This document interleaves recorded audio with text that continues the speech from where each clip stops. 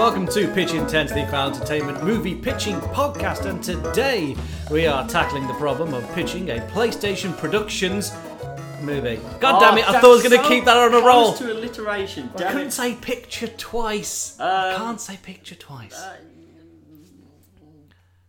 Panavision. I don't know. Panna cotta. Pictures? No. Yeah, exactly. See? Okay. I came to the end of that PE stuff. Anyway, not long ago, sort of the top end of this year, I think. It was sort of February time-ish, I think. Yeah, that sounds about right. Something like that. Sony came out and said, we founded PlayStation Productions. We're going to be making movies based upon all of our PlayStation-owned franchises. The rumour mill started churning, and eventually they did have to come out and say, yes, the first one's going to be Uncharted. Yep. It's going to be focusing on the early days of Nathan Drake, and it's going to be starring Tom Holland. Okay, cool. But there's a lot of other franchises they could work with there, and that's what we're going to be exploring today. I'm always Mike. And I'm always down. So, you went first last time. I did. In Biopic 1. Shawn Michaels versus the Mad Lad. Mad Jack. Yeah. Mad Jack, that's the one. I don't even know who won that one. That was such a close I one. liked both of them a lot. Yours Yeah. is fucking... Oh, it's Your so good. framing device was better, whereas I think my story was You like... said a lot, yeah. There was a lot going on. It was wonderful. It was fucking great. If you haven't listened to that episode, you can go and find it on Spotify, on SoundCloud, or on where you get your RSS feeds. Apple Podcasts, if people give a shit about that. Nice pitch up front there, Michael. Well done. Man. Right, so... I'm going to go first this time, and of course I always start with a bit of preamble. Yes, you do. Is my thing. We have to expand the restraints we were under. Yeah, so I limited myself to properties wholly owned by Sony. Mm-hmm. It doesn't necessarily mean that they have to be a first-party developed thing. They can still be developed by a second party, but they can't have appeared on other platforms. They have to have always appeared on Sony platforms, and they can't be part of any other specific deals. It can't be like a third-party deal made exclusively for Sony. No. It has to be Sony owns that fucking IP. Yeah. So, I struggled with this one. I'm not going to lie to you. I really struggled. I had one good idea, and I abandoned it. And I went looking, and I like we were talking about this before we started the show. I looked at Horizon Zero Dawn, I went, that's great, but I think it's better as a game. Yep. I went on to look at Infamous, and I really went down that rabbit hole for a little bit, and I was like, you know what? It's better as a game, so I left that one alone. So I started thinking about what sort of games would be good if the game was bad. Like, what games would be good as movies if the game wasn't great? Gotcha. Which is when I swiftly went down the rabbit hole. Yeah. And came back with my first idea. So, because those games aren't great, they've not aged well. No. But I'm bringing them back. And you know what you do when you run out of ideas, Darren? Come on. You gimmick the fuck out of it. Yeah. Hold on to your hats, Darren, because I'm pitching the Parappa the Rapper movie. You told me about this a few months ago. Yeah. And I was like... You think the smidge I gave you about that movie was... that's just the tip of the iceberg. Oh, here we go. Right then, so... I've even gone so far as I know who I want to direct it, write it, do the music, and produce it. Jesus Christ. Full disclosure, never played Parappa the Rapper. Have you not? No, I have not. It was a PS1 game. It was one of the first like proper full-up rhythm games. Yeah. The problem with Parappa the Rapper, as I came in to start writing the script for this, is logos included, credits included. If you're good at that game, it's half an hour. So I've had to embellish a little bit in this. Right. I've had to add a B plot, and I'll be honest with you, I finished, quotation marks, finished this about 10 minutes before I walked out the house today. Lovely. So okay. It might not be the best baked idea I've ever had, but I'm hoping to get through on charm and gimmick alone. Cool. Directed by F. Gary Gray, who you might know as the director of Straight Outta Compton, and Rich and Rich Moore, the director of Wreck-It Ralph. Comes a Sony Animations produced picture, which is the team behind Spider-Verse, written by Scott Silver, the writer of 8 Mile, with music by music by Ludwig Göransson, who you will know as the producer for a bunch of different rap acts, including the guy I've got playing Parappa the Rapper, Donald fucking Glover. Okay, that's the first good decision you've made there. You can't have the guy who wrote 8 Mile to making Parappa the Rapper. Yes, you can. You can't. Oh, God. Here we go. Oh, God. Right. I'll reveal the cast as we go. Then again, yeah, I'm putting too much up front if I reveal all my cast now, so we'll reveal them as we go on through. Mad bastard. So, style-wise, I kind of want to keep the whole, like, 3D but flat aesthetic that the games have going on. And I will be showing pictures of the characters to give you an idea of what they would look like. Thank you. But what I've had to do is I've had to think about how you could modernise it, because those designs are basic as fuck and have not held up. So, where possible, Darren, I'll be showing you versions that actually include fan art, which unfortunately means I've seen far more furry stuff than I intended to see. Oh, I imagine that was not a fun time on DeviantArt. No. Not that there's much fun to have on DeviantArt sometimes, but this particularly bad. Unless you're a proper wrong'un. Unless you really like God of War. Yeah. Oh boy, you'll find some stuff then. She doesn't even have feet, and somehow that's a fetish. Yep. Anyway, so we open on the urban sprawl of, I shit you not, Parappa Town. Okay. That's the setting of Parappa the Rapper. It's apparently named after somebody else who's called Parappa because that's a common name in this world, which is based in Rodney State. I kind of want to have like a little bit of exploring how the city is so focused on music, and more specifically how the more urban areas are focused on rap-heavy lifestyles. So it's an exploration of different kinds of rap styles. So, you know, you got like, you have technical raps, fast raps, lyrical flows. You've got a bit of trap in there as well, just like going door to door and seeing how these neighbourhoods use rap to communicate. God, you sound white. Oh, man, you don't even know what I'm about. We eventually get to sort of a more suburb. Now, it wasn't really like, it was quite idyllic in the original game. It was all very cartoony and things. I kind of like want to bring a little bit more of a grind to it. Basically, I just wanted to make it look like Spider-Verse. Okay, because that did a really good job of giving that world character. Yeah. But we go to a garage where Parappa, played by Donald Glover, and PJ Berry, his best mate, who I've got played by a rapper called Anderson .Paak. You might not know him. Mm-hmm. He's been a supporting artist for a lot of people, though he's really going big on the old solo stuff. Just to give you an idea, that's the redesign for Parappa that I really like. Okay. So we're going with that. PJ Berry was literally just a bear that eats donuts in the game. Okay. That's what I want him to look like this time. Okay. I'm thinking, instead of it being like a bumbling friend, he's more of a background producer. He's he's the guy who makes the beats that Parappa then raps over. Okay. And this is where we introduce the B plot before we get to the main plot.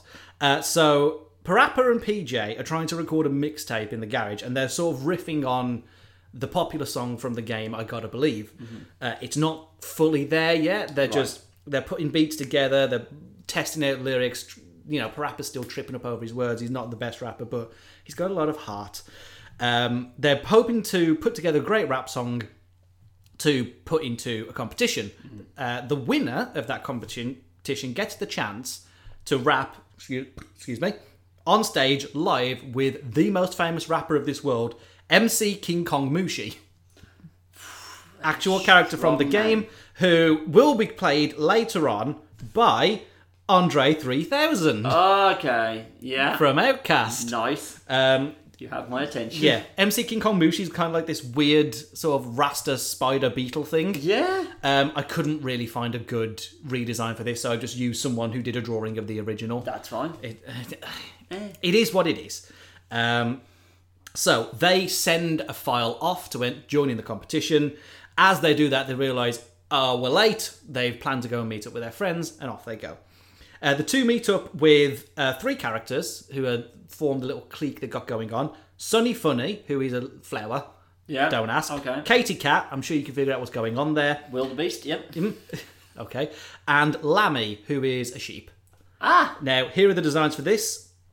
For Sunny Funny, because she does have some songs later on in the production, I have gone with Ariana Grande. Okay. Playing... Now, you'll be glad you're looking at this version and not the original PS1 because it's a polygonal nightmare. I can imagine. This one looks better because she's actually got a costume and legs. Yeah. So that's always nice. Yeah, For Katie Cat, I have gone with Taylor Momsen from The Pretty Reckless. Oof. Again, found a fan redesign. I'll put a link up for an Imgur album for this when the episode goes live.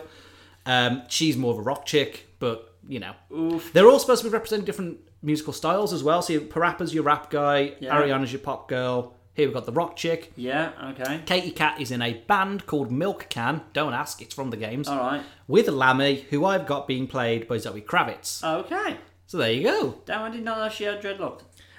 She's had all different styles. I chose that one because I think that's the style she had when she was in Sucker Punch, which is the last thing I think I've seen her in. Yeah, okay. But she's good. I want to bring her back. They're all meeting up at the cinema to go and watch the new Jet Baby movie. Now, this is where the game opens. They're coming at the Jet Baby movie. Parappa spends most of the movie looking at Sonny with puppy dog eyes, literally because he's a dog. He's obviously completely besotted with her. Uh-huh. PJ is just completely... He's a big lad. He's chomping down on his popcorn. And he's, like, distracting Parappa, like, asking questions about the movie. Doesn't quite understand where it sits, because in this universe, the Jet Baby universe of movies is the hot thing. Okay. We're doing a comparison between that and the MCU, basically. Lovely. So PJ's like, I don't understand these plot holes. Parappa's like, I'm trying to ogle Sonny, essentially. Afterwards, the gang head down to their local Fat Burger, spelled P-H-A-T. Of course it is. To grab food and complain about how the Jet Baby movie doesn't compare with others in the Jet Baby universe. As they sit down at the table, and this happens in the game, a couple of bullies come in and start to accost them. The main bully guy, who I haven't cast because it's bit part, get whoever you want, is kind of knocking on to Sonny, who is showing no interest in them, can easily handle herself. Yeah. But Parappa tries to stand up for her, which results in his drink getting poured over his head and his food thrown on the floor. Right. Just then, now... The ages are ambiguous in this, but they're actually old enough to drive cars, so I'm kind of thinking of them as kind of like... Teens. Late teens. Yeah, late teens, college age. Okay. So their classmate Joe Chin, who I have got, played by Sweet Channing T. Oh, Sweet Channing T. You got to have a bit of Channing Tatum. He can play like the jock guy. Yep. He jumps in and saves them. And now, Joe Chin's deal in the game is that he just... has a chin? You'd think, wouldn't you? Right. It's actually because he talks a lot. Oh, Don't know. He talks a lot and he's rich. Those are his two things. Is it to play on Chin Wag because he's a dog who talks a lot? Maybe. He's also a dog, so he's Parappa's rival. Right. Joe Chin turns up to save them, but he ends up talking them down for so long that everybody just gets bored and leaves. Right. Apart from the bullies who are like, and you can see them like starting to nod off as it goes on. Uh-huh. Parappa starts to wonder how he can compare to Joe Chin, who clearly there's something going on between him and Sonny. It's not entirely clear if it's been reciprocated, but Parappa feels quite insecure, inferior, and he doesn't really believe in himself, which is the overlying story that we're going forward with. Parappa begins to picture himself being tough enough to stand up to the bullies, but he doesn't really feel like there's a way that he can do this. Yeah. At the same time, Parappa and PJ get an email. They've made it to the heats for this contest that they've entered. And Parappa's already low in confidence and doesn't believe in himself. But after a stern talking from PJ, he says, you need to go and toughen up. There's a dojo in town. Yeah. Why don't you go and learn a bit of self-defense? You might give yourself a bit more confidence on stage. This is where we rip directly from the game. The first level of the game, if you haven't played it, is rapping with Chop Chop Master Onion. Yep. Who, you won't know this person, but I have got played by Joji, who is so he's signed to the 88 Rising label. He used to be Filthy Frank on YouTube, if you remember that. Nope. You don't? Okay, fair enough. Japanese born, I think he's Japanese American. Okay. He lives in New York. Really big underground rapper, so it'd be a good name to have on the posters. Chop Chop Master Onion, a literal onion karate man, offers to help him out. Parappa seems to be struggling with the physically taxing nature of Kung Fu. So Chop Chop really wants to give him a bit of confidence and says, this is how you can focus on the rhythm is through beats. Try to think of it as a rap.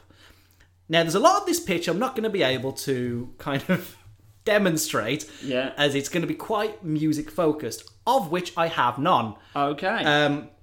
You've not played Parappa the Rapper, though. No. So if we take a look now at Parappa the Rapper Stage 1, yes, we would probably need to update this, and because of the people I've got playing these boss characters, if you will, the original Parappa the Rapper only has 5 stages, so it essentially has 5 boss fights. The first one is Chop Chop Master Onion, and it is set in the dojo. Oh my god, I need to find it. But if you can imagine an updated version of the Kung Fu song, which is here. Alright. So he's walking him through these moves. Yeah. I probably shouldn't be playing this because of copyright reasons, but stuff. there we go. So it's all about like having technique, having rhythm, having focus.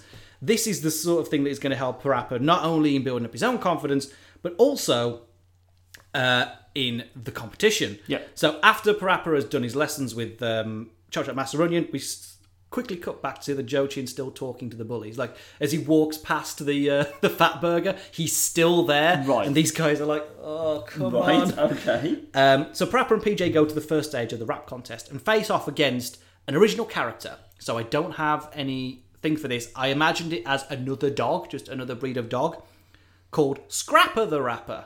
Right. The whole shtick is that I'm basically riffing off Spider-Man 1, where Parappa doesn't have an MC name. Right, okay. Scrapper the Rapper comes on stage. He's being voiced by George Watsky. Yeah. Another internet rapper. He's been in ERB. Yes, I know those. And the MC there is like, you didn't come with an MC name. All right, Parappa the Rapper then. So that's how he gets that name. Gotcha. PJ provides the beats behind them, and Scrapper's what's known as a lyrical flexor, so fast rap. Right, okay. How many words can you fit into these beats? Yeah. It's that kind of thing. The two battle, and Parappa is eventually able to outperform them with precise strikes, essentially. If you can imagine it kind of like the Scott Pilgrim versus the World, but you know, when they're... Yes, the bass battle. Yes, the bass battle. Right. That. It's exactly like that, but with raps. Again, I don't have anything to show you, but get it. You see where I'm getting. Scrapper loses, he's out of the contest. Parappa the Rapper is now a favourite to win. Okay. Their next opponent is going to be... I'm not proud of this name. It's a riff on Tech 9. I called him Tech Support. He's been played by Lil Dicky. Okay. He'll be coming up later on. The next day, all of the friends, so you got Parappa, PJ, Sonny, Katie and Lammy, they've gone back to Fatburg and they're like, okay, it's a nice day. Let's go and do something. They suggest going to the beach, but none of them can drive. That's when Jochin makes his big reappearance with a fuck-off, like... Big car. Yeah. Sonny and Katie get a ride up front. However, Parappa, PJ, and Lammy are left to sit in the back. Lammy's not very talkative. Her whole shtick is she's a brilliant guitarist, but she doesn't talk that much. Right. Whereas Katie's like the front woman of Milk Can. They come into the story later on. So Parappa once again feels like this is not going to be a situation where he's going to be able to impress Sonny. She's all the way up front. I'm all the way in back. She's sitting with the guy who can drive. Maybe I should learn to drive. Right. This is where stage 2 of Parappa the Rapper comes in. And Parappa is going to go and get his driving license, whilst also dealing with the fact that he's got a rap battle coming up. Okay, right. The second character in Parappa the Rapper is Instructor Mussolini. Is it a cow? It's a moose. Oh, okay. I'm going to have her played by... I can't believe I'm doing this. Missy Elliott. Well, I wanted somebody who'd be quite stern and quite forefront, and she's like a really strong name. You ain't gonna fight Missy Elliott. Yeah, you ain't fucking around with Missy Elliott. So Missy Elliott, again, there's a rap involved, teaches him how to drive. Okay. That night, Parappa is able to work with PJ to put together a technically impressive, because now he learns about order from the driving stuff, to beat Tech Support at the competition in a raps there. Again, I have to truncate a lot of this because I don't have any music to do for you. Prepare yourself for that in my pitch too. Fair enough. So some days after that, Parappa basically commandeers his dad's car. Right. Like, you've only had your license for a day. This is a bad idea. So they go out on a bit of a road trip. Unfortunately, because Parappa is daydreaming about finally being able to impress Sonny, they crash the car. And this is in the game. Now, I kind of want to embellish on what's in the game. In the game, they hit a truck, fly up into space, come back down, and the car's fucked. Right. I want to kind of lean more into the physical comedy side of it and think of it like a pinball sequence. So it's literally bouncing off trucks, off signs, off other cars. Eventually, they might hit a plane, hit a satellite into space, back down they come. Okay. And the car crashes into the road like a meteor, and it's completely fucked. It's in pieces. So Parappa now has to earn money at a flea market in order to pay for another car. Right. And Parappa is obviously not impressed Sonny at this point. He's not impressed his friends, and his dad is real pissed at him. So off he goes to go and earn some money. Doing that, he comes under the employ of Prince Fleaswallow, which is the third boss from the game, who I've got played by Damian Marley. He's playing this character. Now, that's actually art from the game. Right, okay. Because this song... I didn't play the second one, but all you need to know is that it's a stern moose yelling at you. The third song is like... It's a bit more chill. It's got a bit more of a... Okay. You can see why I got Damian Marley for this. Yeah. What if Rango was high? What if Rango was high? That's basically what we're going for. Yeah. And, Damian Marley would definitely do a game because he already lent that song to Far Cry 3. He did, yeah. Oh, he did, didn't he? Oh, that's such a good bit in Far Cry 3. I love that bit. So, he learns about zen and friendliness and responsibility from Prince Fleaswallow. Cool. However, that's not what Parappa needs for his B-plot. No. As after they've beaten both Scrap the Rapper and tech support, they're on to near enough the final rounds. Yep. Now, whoever was supposed to be there against Parappa and PJ has pulled out. So they've had to kind of force their hand a little bit and alter the bill. So it suddenly becomes Parappa versus PJ. Oh. And PJ's down for it and didn't tell Parappa. Ah. Yeah. So PJ and Parappa are pitted against each other. PJ's got the beat. Parappa isn't rhyming in time. He's not giving a good performance, so PJ wins. Right. Parappa is out of the competition. The two argue about it backstage afterwards and eventually decide to go their separate ways. This fallout kind of divides the group a little bit. So PJ starts hanging out with Katie and Lammy more so he can get live instrumentals on his tracks. Yep. So Milk Can's now working with PJ. Sonny kind of feels sorry for Parappa and starts hanging out with him more. Sonny indeed shows her musical side. She's kind of like think of her as like a YouTube vlogger girl who plays the ukulele. Okay. That's her shtick. Yeah. She's like gentle pop music. Oh, okay. But that's how her and Parappa are able to connect through sort of a fusion of more hip-hop, pop-infused things going on. I think normal chart music, that's what you're going for. So, and the two's friendship really does begin to blossom. That's not an intentional pun. Sonny's birthday is coming up. Parappa has decided that he's going to go and get her a cake. Yep. He has bought one, and it's fairly expensive. Standard 2-tier, really nice looking. Unfortunately, Joe Chin is also setting eyes on buying a cake for Sonny. Right. And he has bought a much bigger and fancier one. Bastard. Yeah. The two have an argument about who is going to be the one to present the cake for Sonny's birthday, which inevitably leads to Joe pushing Parappa into his cake and completely fucking it up. Right. This is where we get to boss 4 of the game. Parappa now needs to make a new cake from scratch. He has absolutely no cooking skills. This is not his bag. Yep. He's kind of... The only thing he is a rapper. And even then, he's still learning as he goes along. Uh-huh. So this is where the 4th boss, Cheap, who is a chicken who has a TV cooking show, comes into it. And for the sake of diversity, I've got Cardi B playing that role. Okay. Now, that's a fan one, obviously. Yeah. I kind of thought that's... Okay, you'll see when you go and look at the things, but this is leaning more towards the side of the art that I was slightly uncomfortable with. Yeah. But Cheap in the game is just a big fucking chicken, and it's not interesting to look at, so I think there'd be a bit more attitude to it. You'd add stuff to it, okay. Yeah, she's got, a bit of like a stern Nigella thing going on. Oh, ooh. Don't ask. Ooh, hello. So Parappa, while watching these instructions and sort of imagining himself in that kitchen, so you get a bit more of the element of the fantastic. Yeah. It's like he's actually getting berated, like Gordon Ramsay's shouting these instructions to him. And he successfully makes a good birthday cake, and her and Sonny end up sharing a really nice birthday together. As it turns out, Joe isn't interested in Sonny. Joe's gay. Oh. Joe's just like super into Sonny's music. He's a big fan of her on YouTube. Oh. And that's why she's quite dismissive of him, because you're just a crazy fan that goes to the same school as us. It's Gotcha. not cool. Okay. So you've been building up this whole thing of Joe's your enemy, and he really isn't. If anything, he actually admires Parappa. Ah. And he's really sorry about the fact that he got kicked out of the contest, but he wants to be friends with Sonny. So they have a bit of a reconciliation there. Okay.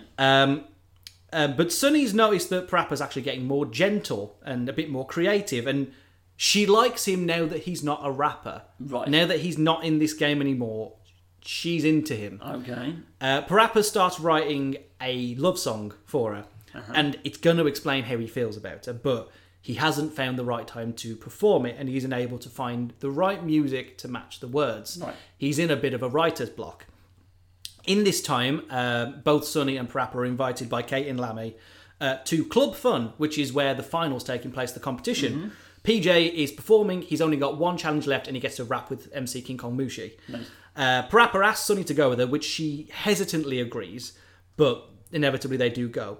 At the concert, PJ kind of sheepishly comes up to Parappa and is like, I cannot win this contest alone. I found out I'm not rapping one person, I'm rapping 4. I can't beat all 4 of these people. I need you back. So again, we've got the whole Parappa's coming to terms with himself and with the mindsets of the people, and he reconciles with PJ. The Gauntlet, as they are called, the final enemy, are all 4 of the people that Parappa's been rapping with. They're like a super group. Right, okay. So Parappa has got to rap his way through 4 different styles, one after the other, in like a big final push. Is this tech support and what's his face, or is it the Moose? They're not. It's the Moose, the Onion Knight, Lizard Boy, and the Chicken. Right, okay. So they're like, if you imagine them as like an animal D12. Right, okay, cool. That's their shtick. But they get through it, and Sunny's really shocked when Parappa steps on stage. Like, he actually changed the way that he's been clothed as well. Right. Before this, in the art I showed you, he's slightly old, he's got the hat, he's got the thing. But he cleaned up, he'd gone quite preppy. Right. Now he's back to being good old-fashioned Parappa the Rapper. And he wins. Okay. But that's, they take a break, they come off stage, and Sunny's like, I don't know if I'm okay with this. Right. I don't know why you're into this aggressive music, this aggressive lifestyle. These are people that have helped you, and you've essentially just dissed them all on stage. Yeah. You've talked trash about them. This isn't you. I know you to be a kinder person. Right. And Parappa has to kind of think about the lessons that he's been taught by these teachers, with his experiences with Joe, with his experience with PJ. Yep. And he begs Sunny, stick around for the final performance. This isn't an ego thing. I need you to be there. Mm-hmm. That's when Parappa gets on stage with MC King Kong Mushi, and instead of they'd planned to have this whole rap battle between them. Yeah. Instead, Parappa's like, we're not doing that. And there's a bit of tension on stage, but he's like, PJ, I want you to play the beat we've been working on. And he performs the song that he'd written for Sunny. Right. And that's when it all comes together. Colourless. Sunny realises that it would be wrong of her to sort of squash his dreams because she thinks he could be a better person without this creative outlet. But as it turns out, this creative outlet is the reason he's a better person. Yep. He's got a passion and he's able to express himself. And he's gone from somebody who is tripping up his words on a first demo track to somebody who can rap on stage with the most famous rapper of all time, whilst also being an honest and earnest person. So they inevitably get together. Okay. At the end of the movie, the gang is going to see the new Jet Baby movie, which they complained that the last one was only 6 months ago. Right, okay, again, meta, cool. Yep, and they said, don't worry, it totally earned a sequel, wink to camera. Right. So we're nodding towards the potential for a second Parappa the Rapper movie. Nice. Sunny, Funny, and Parappa the Rapper are an item. Everybody's friends again. Big happy ending. See you in the next movie. Cool. I liked it. Thank you. I think the best something I could tell you is I could see it quite easily being a movie. Yeah. That very much fits in with... I don't know if this is false praise. It's a little bit like of that Despicable Me mould. Yeah. Of like, it's cutesy stuff, but there's genuine humour in there. That's not the Minions. No. Fucking not that film. Ignore that. But Despicable Me is actually quite watchable. Certainly the first one, yeah. Yeah.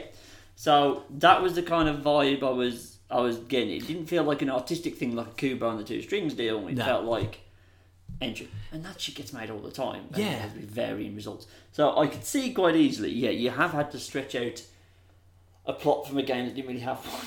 I've also had to, because again, the original game is 30 minutes long. One of the levels in that game is you need the toilet, so you got to rap against everybody. Okay. To get to the front of the line to use the loo. Right. I got rid of that straight away. Good. And that's where I wrote in the subplot about the rap tournament, and then I wrote the gauntlet in. Okay. Because the story of the Parappa the Rapper the game is fucking non-existent. It's just Parappa's got to believe in himself. So that's the core concept I wanted to take from point A to point B. He starts off needing, like, not being great at what he loves and needing somebody to help him, to learning about humility, learning about who he is, and finally becoming the person who can express himself not only technically well, but also from the heart. Right. There's that arc there. And obviously we've stunt casted everybody, getting actual rappers in. No, good job there. That was the plan. And like you say, that was the mold I was going for. I wanted it to be an approachable family movie about things that people find popular now, whilst taking out those elements that people find unsavoury about the rap culture. With a nice message in there as well.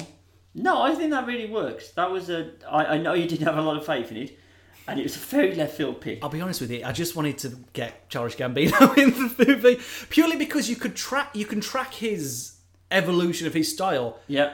In the same way you could do in this movie. You start out with like the kind of scrappy young Gambino from like the Camp album, and then you end with Awaken My Love, where it's more soulful. Yeah. So yeah, that bit might be slightly high concept, but that's what I wanted. I liked it. Well, put it this way, you went, to use a snooker analogy, you went for a very tricky lung pot there, whereas I've gone for a red that's covering a pocket already, as I've gone for possibly the safest option other than Uncharted to adapt. So, yeah, I went down the same route of, like, Horizon Zero Dawn feels like, do you know when Ubisoft were basically making games that they could easily turn into movies? Yeah. Like Watch Dogs has that very much. And The Division, apparently. The Division, apparently. I mean, they've only got Assassin's Creed out, and the less we say about that ungodly mess of a movie, the better.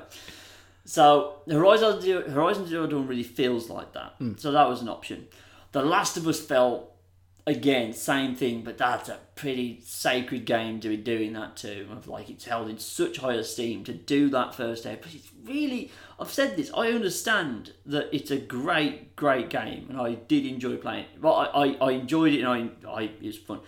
But it's not a fun game. No. It wouldn't be a fun movie. It's a very grim, dark, serious game, and I didn't really want them. But ultimately, I was like, well, I knew from day one, there's only one choice for me. Even if it's not necessarily the one I'd want to do, it's the easiest job, or it's the job I feel like I could do the best of, I owe it to myself to do God of War. Yep. Because this is fucking God of War. So, basically what I've got here is, about the first third of this is just my proof of concept that will kind of set the tone I'm going for the rest of the movie. Okay. And then it's basically cliff notes after that. It's we are doing an adaptation of the first game, so not the new God of War, the Norse one. We're going back to ancient Greece and doing that one. Okay.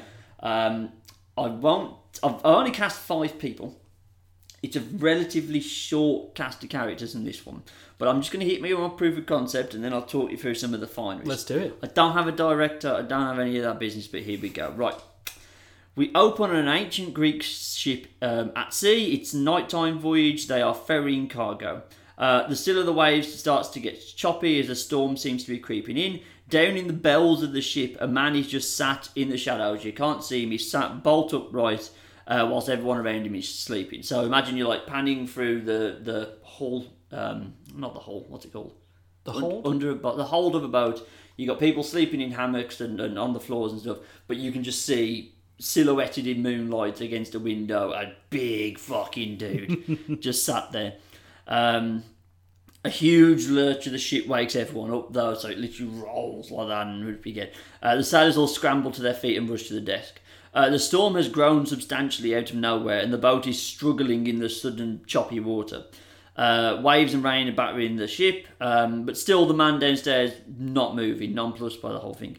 On the deck, we cut below the ship to see something huge moving around the boat, eventually bumping into it and sending some of the sailors over the side. All the sailors rush to one side to see what hit them, and then as we're kind of seeing them rush towards the camera and look over, we see this thing come out of the water behind them. Several things are coming out of the water behind them. There is an ear-splitting screech as the camera switches to a high-angle shot, and the sailors. So we are now looking from the monster's thing's perspective. point of view. Yeah. A sailor screams as we cut back down into the bells of the ship. The man in shadow looks resigned, slowly stands to his feet, and he can be seen branching what look like massive knives. He looks wearily towards the wall of the ship when a huge sea serpent just smashes through, appearing to swallow the manhole. The serpent is like struggling back out of the ship, but before it can get its head back out, the jaw suddenly starts to be prized apart by the man inside. He's ash white. We see a good look at him now. He's still kind of hard to make out, but he's ash white, big old red tattoo running down his arm and his back. He forces the jaws open and dives out, and then we see the man rushing through the ship.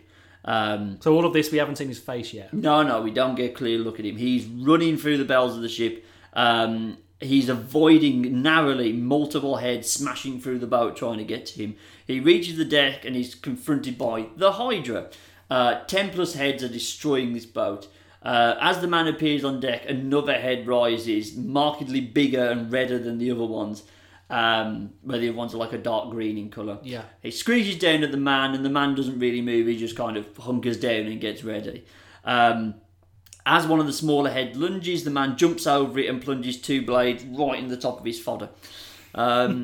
As he's dragged out over the water, he dives from head to head, slashing everything. The knives are kind of connected by chains. I'm doing this like you don't know who Kratos is. He's chucking them, and they are being recalled back to his hand. But all of this is happening from behind him. Yeah, we've not seen his face yet. Well, we're changing camera angles. We're going from far to close in, but we're not getting a clear look at the man himself. And he's just jumping, slicing off heads, attacking. But obviously the Hydra doesn't care; it'll just keep coming at you. Where was I? Jumping from head to head. Blah, blah, blah.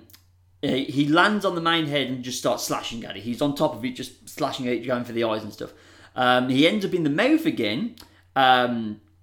And stabs the creature, causing it to start thrashing about. It breaks the mast of the ship in half, and there's like a jagged bit where the pole is. And the man jumps down on the deck with his inside the mouth. He stabs the blade into the roof of the mouth, jumps down onto the deck, and just starts cleaving this thing. And we're seeing now, we're right next to him, we can see the strain on him, but he's pulling this thing down. And then with one great fucking yank of the thing, he spears this, the mask goes right through the guy's mouth, out through his eye, and the other head, you just see them all fall back into the sea. Cool. So a sailor on the broken deck regains consciousness. He looks at the man and recognition dawns on him. He says, "I know you. No wonder you hid your face when you boarded. You're the ghost of Sparta. You caused this. May the gods damn you to Hades. May Ares crush..." Man's head just gets chopped off. And Kratos, played by Jason Momoa. Yes. Because I need a big fucking dude. I thought you were going to say Big Dave for a second then.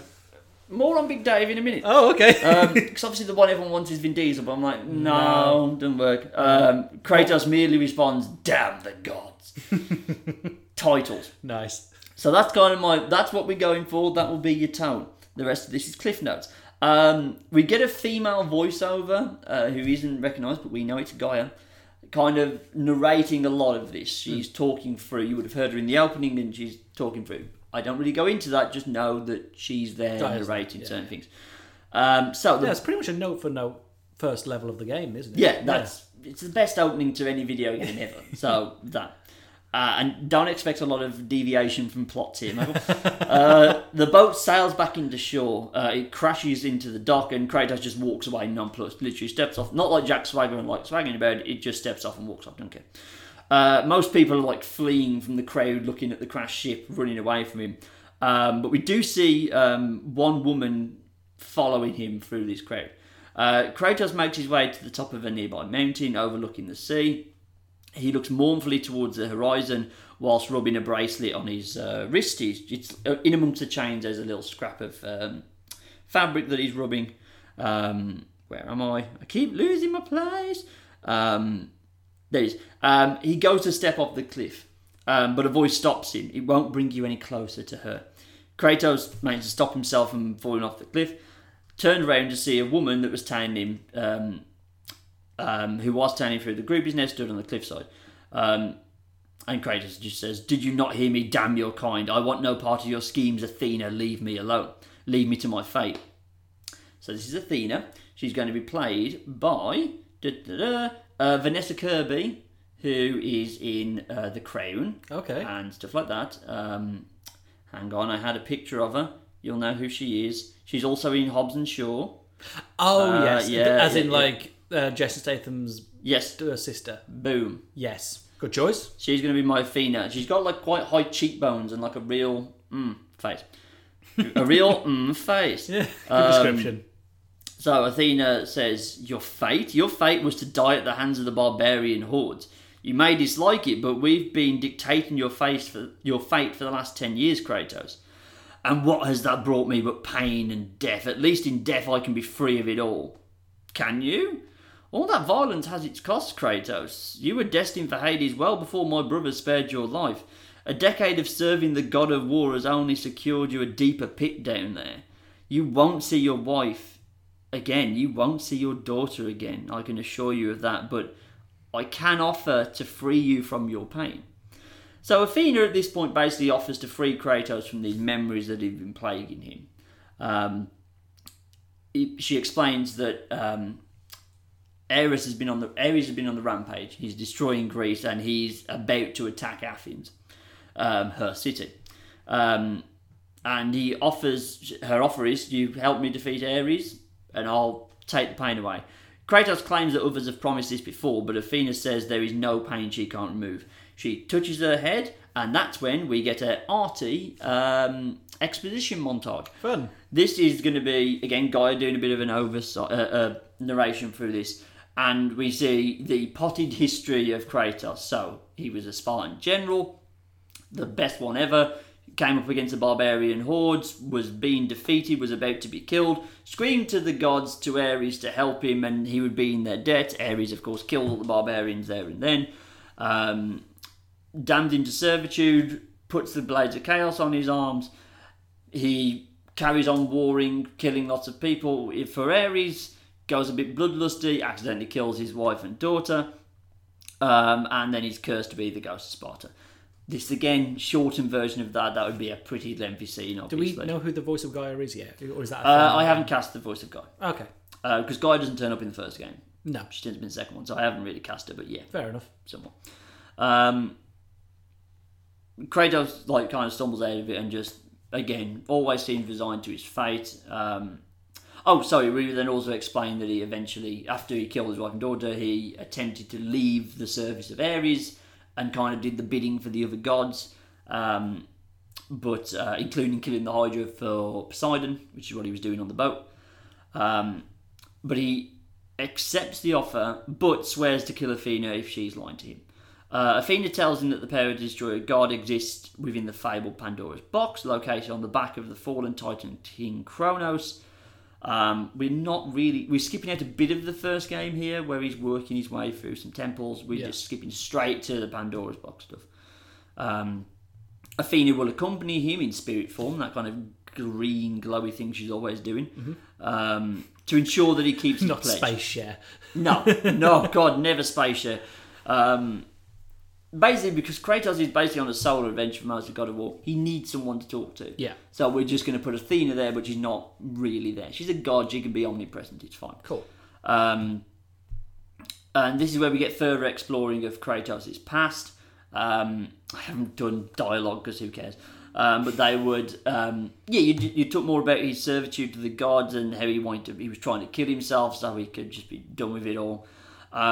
We see them being spied on by Hermes. Now, Hermes is in the first game. He's a dickhead who turns up in the third one, but I wanted a way to relay information back to Ares. Yeah. Hermes is going to be played by, I can't say his name, Iwan Rowan? Ramsay Bolton will be playing Hermes because he's good at being a bellend, and good God, is Hermes a bellend in those games. He is reporting back to Ares, who is setting Athens on fire, basically, at this point. Ares knew this would come. The gods all trembled the day he was born. I am grateful that he never realised his full potential, forever blinded by his pathetic feelings for his past life. I gave him a platform to achieve glory in the name of the god of war, and he resents me for it. Good. Let pet revenge consume him. He must never know who he really is. Playing up all the stuff that comes in the later games. Yep. Kratos reaches the desert where Kronos is trapped, doomed to wander forever for his crimes against the gods. Kratos and Athena mount a cliff overlooking a passing Kronos below, so he's kind of walking through a gorge at this point, and Kratos is going to drop onto him. But as they kind of walk up this, they find someone's already stood at the top of this cliff. Wouldn't you know it, it's that bastard Zeus again. Zeus will be played, I think it's... Yeah, Zeus. Oh, I didn't tell you Ares. Ares is Batista. That's Big Dave. That's Big Dave. There he is. Zeus, I'm going with Josh Brolin. Okay, yeah, I can see that. We're going to put him in some Zeusy stuff. He's going to have white hair and beard and stuff. But I didn't want like an old geezer. Yeah. Because we have to fight him at some point. Yeah. And, you know, I'd want to see Jason Momoa have a go at Josh Brolin. That would be quite fun. Yeah. Aquaman having a fight with Thanos. Nice. Doop-a-doop-doo, lost the place, there it is. So they kind of walk up to him, you see him like from the back, he's looking down at his dad. He asked what they are doing, seeking out his father Kronos. Athena says that Zeus already knows why. And Zeus berates his daughter for her petty acts. Ares is the god of war, he's merely doing what he has been entrusted to do.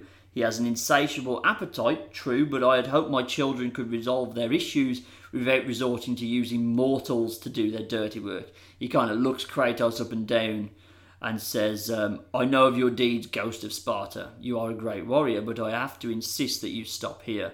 I cannot allow you to interfere in the business of the gods. Kratos reminds him that he's not indebted to Zeus and dives off the cliff onto Kratos' back. Kind of blue balling Zeus. Zeus gives a harrowing look to Athena. If he succeeds, you know what will happen. Zeus is out of there. Now, obviously Zeus plays a much bigger part of the antagonist of the second and third game. He does appear in spirit form, along with a lot of the other gods in the first one, basically to give Kratos power-ups. But I wanted to put him there a bit more prominently. Yeah. Like putting the Emperor in New Hope. You're setting him up for later, but yeah, that's Zeus. Kratos is almost immediately set upon by harpies in the temple. Now, this is the bit we kind of want from a God of War game. Yeah. There is a lot of good backstory there, and that's why he's enjoyed as a character, but we want the action scenes. There's two big bad boys. This is the first one. Basically, the next 15 minutes are a condensed raid movie as Kratos battles all kinds of mythical creatures. All the ones you'd fucking want in there are in this temple as he's trying to get to the chamber with Pandora's box in it. So he's fighting harpies, he's fighting minotaurs, he's fighting cyclopses. It's not necessarily a one-shot. It's just him, moving through these things, killing them. It's all glorious murder. Yeah. In the end, he has to fight and kill Pandora's Guardian, which is a giant metal minotaur. He retrieves the box, but just before he's opened it, wouldn't you know, a giant stone pillar pierces his chest, crumbles through the walls of the temple, and just pins him against the wall. We see that Ares was the one who threw it. He threw it from Athens because he's a god. He just fucking hurls that thing. I will point out Ares isn't giant in this because I never really liked the ending where Kratos goes giant and have the big silly fight. Yeah. So he's normal size, but he just picked this thing up and fucking hurled it hundreds of miles and pierced him straight through the chest. So it's kind of like, because it's been a hot minute since I played the original God of War. Yes. It's like the stranger turning up at the start of God of War 4, where he just fucking launches a tree at you. Exactly like that, yes. Cool. So, but in the original game, Ares is like 200 foot tall and he chucks a massive thing through him. This is a normal size Ares, still chucking a fairly hefty pillar, and just gets Kratos pinned against the wall. Kratos lies dying and the harpies take the chest and take it back to Athens to Ares. Kratos falls into Hades. This is, as you know, a mild inconvenience for Kratos. But he looks resigned to it. He was trying to get there anyway. He's falling down. There's the whole wall made of like the arms of the damned grabbing him. He's just plummeting down this thing. Lands, the arms starting to overtake him. And he's letting them consume him. He's not really bothered. But then the female voiceover we've been hearing tells him that he's letting Ares have the last laugh. The gods will carry on using mortals to satiate their desires. You cannot come this far to fail. Do it for her. Do it for Calliope. Kratos starts fighting his way out. And he begins to climb out of hell. This would be my one shot. We are following him like things are coming to get him. Demons are running at him. Fucking them off. Cerberus turns up, he's having him off, and then he just starts climbing up the arms to get out of hell. Yeah. He's climbing towards a big red light where all the bodies are falling down, and he's jumping from chasm to chasm to chasm. And then eventually, as he's getting closer and closer, the red light gets brighter and brighter and eventually whites out the screen. Yeah. Fade black. We're just looking at like a mound of dirt outside Mount Olympus when Kratos punches through that shit. I'd written out the character of the grave digger because it was just, he happened to build a grave straight to hell. I never liked that. Okay. So basically we're saying that Hades is at the bottom of Mount Olympus, which I think they touch on in God of War 3. When you escape Hades, you come up out of Mount Olympus. But yeah, in this one, he literally just punches his way out of soil. Fucking, he's fine. So he comes at Mount Olympus is just outside Athens. Athens is on fire. So Kratos runs into the city seeking Ares. He finds him leading an army of demons towards the largest temple to Athena with Pandora's box with him. Kratos confronts him and Ares sets his army on him. He's immortal. Go get him. Kratos, of course, clears through all of them and manages to open Pandora's box. Black smoke, like the smoke monster from Lost, just starts shooting out this thing. Shoots out all over the place. Eventually, one blue one opens and it enters into Kratos. He then engages Ares. They smash the ever-loving shit out of each other all the way through the city. Think Superman vs. Zod level of just proper total carnage of it. Yes. Yeah. They don't grow giant, but otherwise it's as hard hitting as you'd expect. Eventually, Kratos is able to stab Ares and cut his head off. He seeks Athena in her temple, wanting what she promised, but Athena reveals that his memories can't be changed. Ares ensured that they were part of his life debt to him. So even though Ares is dead, the visions can't be removed because Kratos is still alive. Kratos goes to stab her, but it just goes straight through. She's in spirit form. But she says that she hopes the peace he has brought to Greece is payment enough. Kratos clearly disagrees. He walks up Mount Olympus, comes to a cliff edge. This time, again, he's rubbing the bracelet, Calliope's bracelet. We would have established it was a necklace. He's got big fucking forms. Yeah. We would have established that in the flashback. And this time he succeeds in throwing himself off the cliff. But before he hits the ground, he kind of hits the ground, but doof. And he's like, the fuck? He's back on the cliffside. He turns around. Zeus is there. I owe you a great thank you, Kratos. I couldn't admit this to Athena, but even I wasn't blind to the suffering Ares was afflicting. I'm afraid my children have grown unruly, with no one left to fight, but themselves ever since we eradicated the Titans. I need someone to keep them in check, so I'm afraid I can't allow you to die. But I can offer you something much more befitting of your talents. Olympus has an empty throne, Greece needs a god of war. Take your rightful place on my side and bring justice to the people so long neglected by the gods. And your closing shot is Kratos accepting and him slumping down and sitting in the God of War throne, looking like a fucking badass. And that's how we would close that movie. Nice. Not my most original of ideas, because that's basically I've cut out some of the ancillary missions, but that's the basic plot of game one. You would obviously then go on to expanding that. Kratos goes mad with power, and Zeus decided it's time to kill him. And then you get through. You'd probably do God of War 2 and 3 as two separate movies. Basically, because I really want to make God of War 3. Oh, God, I love that game. But yeah, that's my God of War pitch that I felt I had to do. Nice. I think I did on my casting. Yeah, you got on my casting. Yeah, there's only 5 people in it anyway. I'm liking who you got to play Zeus. Yeah. That's a good pull. Yeah, I like that. I was thinking more of him as Cable, of just this kind of just fucking powerhouse. Yeah. Of like, yeah, don't fuck with Zeus. Jesus Christ, you don't fuck with Zeus. Is Zeus giant or is he the same size as everyone? No, Zeus, we're digitally altering him to look a bit bigger than Kratos. Yeah. Like Jason Momoa's like 6'4" and Josh Brolin is not that tall. So he'd probably look about 7 foot. Like, not unnaturally big, but like he's fucking Zeus. He's got to be like a foot taller than everybody else. Yeah. I played with putting a few of the other gods on because Hades appears in the first one, Poseidon appears in the first one. Who's the other one? Another one turns up in the first one, but I can't remember who it is. But I was like, no, I want to save them for later ones. I'd probably have to put Poseidon in number 2, just so we could then have the opening of God of War 3. The only thing that rivals God of War 1 is fighting Poseidon at the start of God of War 3, the best boss battle fucking ever. But yeah, that was that, Michael. I need to drink. I like it. I think it's real good. I think you've clearly latched onto an IP that would easily translate to just a balls-to-the-wall action movie. Yeah. I think the Athena thing is like, that kind of feels a bit Navi-esque, if you know what I mean. Yeah, that was. But it makes sense because otherwise it's just an angry man wandering through and slaughtering folk. Jason Momoa just walking quietly until he has to stab something. Yeah, it's not. Now, I'm not super hot on anything that happens past God of War 1. So that I pretty much understood as a truncated version of the first game. Yes. God of War 2, I've no idea what happens, and I know 3 is the quest to kill Zeus. So, right, God of War 2. So there's some bits of that I've kind of missed out on. Kratos, there's a lot more reasons why he doesn't trust the gods. So basically he just does what Ares is doing. He just starts fucking leading the Spartan army to glory. He basically just becomes Spartan god at that point. And has them basically overtaking Greece. Zeus decides, I don't fucking like that. He waits for Kratos to go back down onto... I think he lands... It's not Athens. It's Rhodes. He lands in Rhodes.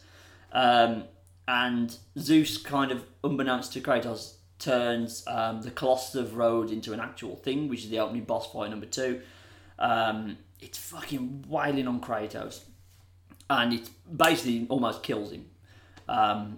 Zeus turns up looking like a saviour and says, right, I'm going to give you the blade of Olympus. It's the blade The big fuck-off sword. The big fuck-off sword he used to defeat the Titans. And tells Kratos to put all of his godly powers into this and then you'll be able to defeat it. Does that, defeats Colossus of Rhodes, Zeus turns up, gets the sword, stabs Kratos. Kratos, again, escapes hell, because that's what he fucking does. Because he gets caught by Gaia. And Gaia basically you do go to Hades for a bit, but Gaia helps you back up. And Gaia says, look, Zeus is a fucking tyrant. He's always being a tyrant. I should know. I raised him. He betrayed his dad. He set up his own order. He kicked the Titans out. We want revenge as much as you do. You can change your fate. You need to go and see the Sisters of Fate. Now, God of War 2 is the one I remember the least. But you basically go and find these witchy things, who are the Sisters of Fate, who control the Loom of Time, which is a big fucking pull thread that means you can go back in time to when Zeus betrayed him and try and kill him. That doesn't work because in the final fight he accidentally kills Athena. And Zeus escapes basically. But Kratos goes back to this Loom of Time, goes well the fuck back to when they were fighting, the Titans were fighting the gods, and brings all the Titans with him. So the Titans are basically like elementals. Yeah. So there's Atlas, you've got Gaia, the nature one, you've got Typhonus, the thunder god, etc, etc, etc. He brings them all back. And that's when you get the closing shot of God of War 2, the best ending of a video game ever, of fucking the Titans scaling Mount Olympus to come and get Zeus, and Kratos fucking swearing bloody murder on the back of it. Fuck, go, I think it's number 3 is where you find out that Kratos is actually Zeus's son. Yeah. He's a demigod, and when he opened up Pandora's box, he didn't actually do anything to himself. The black stuff that came out was... fear and doubt and stuff, and it's what turns Zeus evil basically. The whole fear he had locked up in Pandora's box in order to defeat the Titans and be brave about it, comes back and starts putting the doubts into his head. The blue thing that escaped was hope, because the last thing to escape Pandora's box was hope. So all that did was enable Kratos to kind of believe in him. He's so like miserable and shit and fucking hates himself that allowed him to tap into his demigod strength, which is why he could defeat Ares. Now, something about this, I'm a bit lost on this one. Basically, Pandora is then created, and she's a real person in the third game, and she's like your Navi, she follows you around. And basically, God of War 3 is just murder everybody.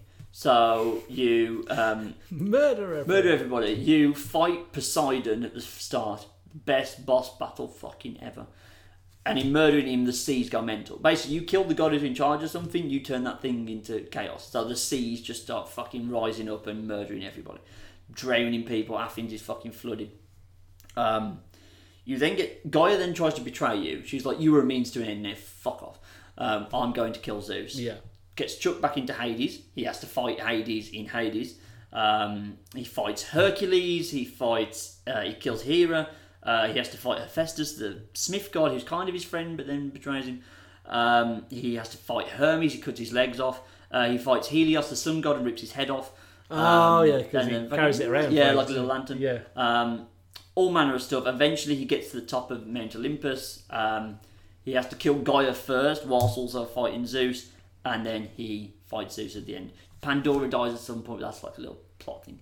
He has a bit of a vision quest, realises he's the best, and beats the ever-loving piss out of Zeus. And that's God of War. Yeah. Then he kills himself. Little plot point. Yeah, he gets to the end, and Athena's still there in spirit form, even though she died. And she's like, well, what are you going to do now? You've plunged the world into chaos. Fucking Zeus is dead. Everything's gone mad. There's fucking thunderstorms, floods, the works. The dead can't die properly because you killed Hades, you mad bastard. So, what are you going to do now?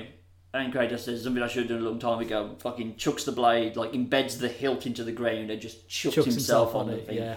But obviously, the post-credit bit, you just see a trail of blood leading off the edge of the cliff. Kratos survives, got a big fuck-off, 2 big fuck-off scars on his chest now. And he goes to Norse mythology. Which, of course, if it's a successful trilogy, you could then also then go and... You could do that, maybe? Do the soft reboot and then, just whack a beard on Jason Momoa and give him a son. It's something he's done before. Exactly. So it's exciting for the games already because it now means you can just hop to different mythologies. So they're doing Norse now, but even in God of War, the latest one, there's allusions to the gods of Egypt, Roman gods, Japanese gods, etc., etc. So they can go fucking anywhere they want. Cool. Whew! Yours is definitely better at franchising then.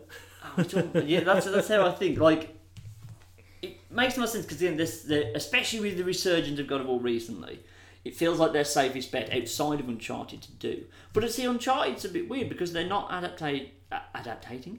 They're not adapting a game directly. They're giving us there's backstory essentially. Yeah, ancillary content. But the story of God of War doesn't... I mean, you don't need the Murdered by Family days, do you? You want to go straight into the revenge tale, surely. Exactly. So, I mean, the ancillary God of War games are kind of up and down in quality anyway. Chains of Olympus was basically just a tech demo for the PSP. Ghost of Sparta is one of the most underrated games ever, because I played the PS3 remaster. That's fucking great. It's got Kratos' brother. You go back to Sparta. It's fucking nice. And the less said about God of War Ascension, the better. It's got something called the What was that?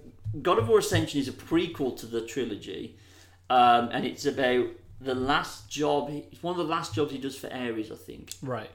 Something like that. And basically, he has to... What's he even doing?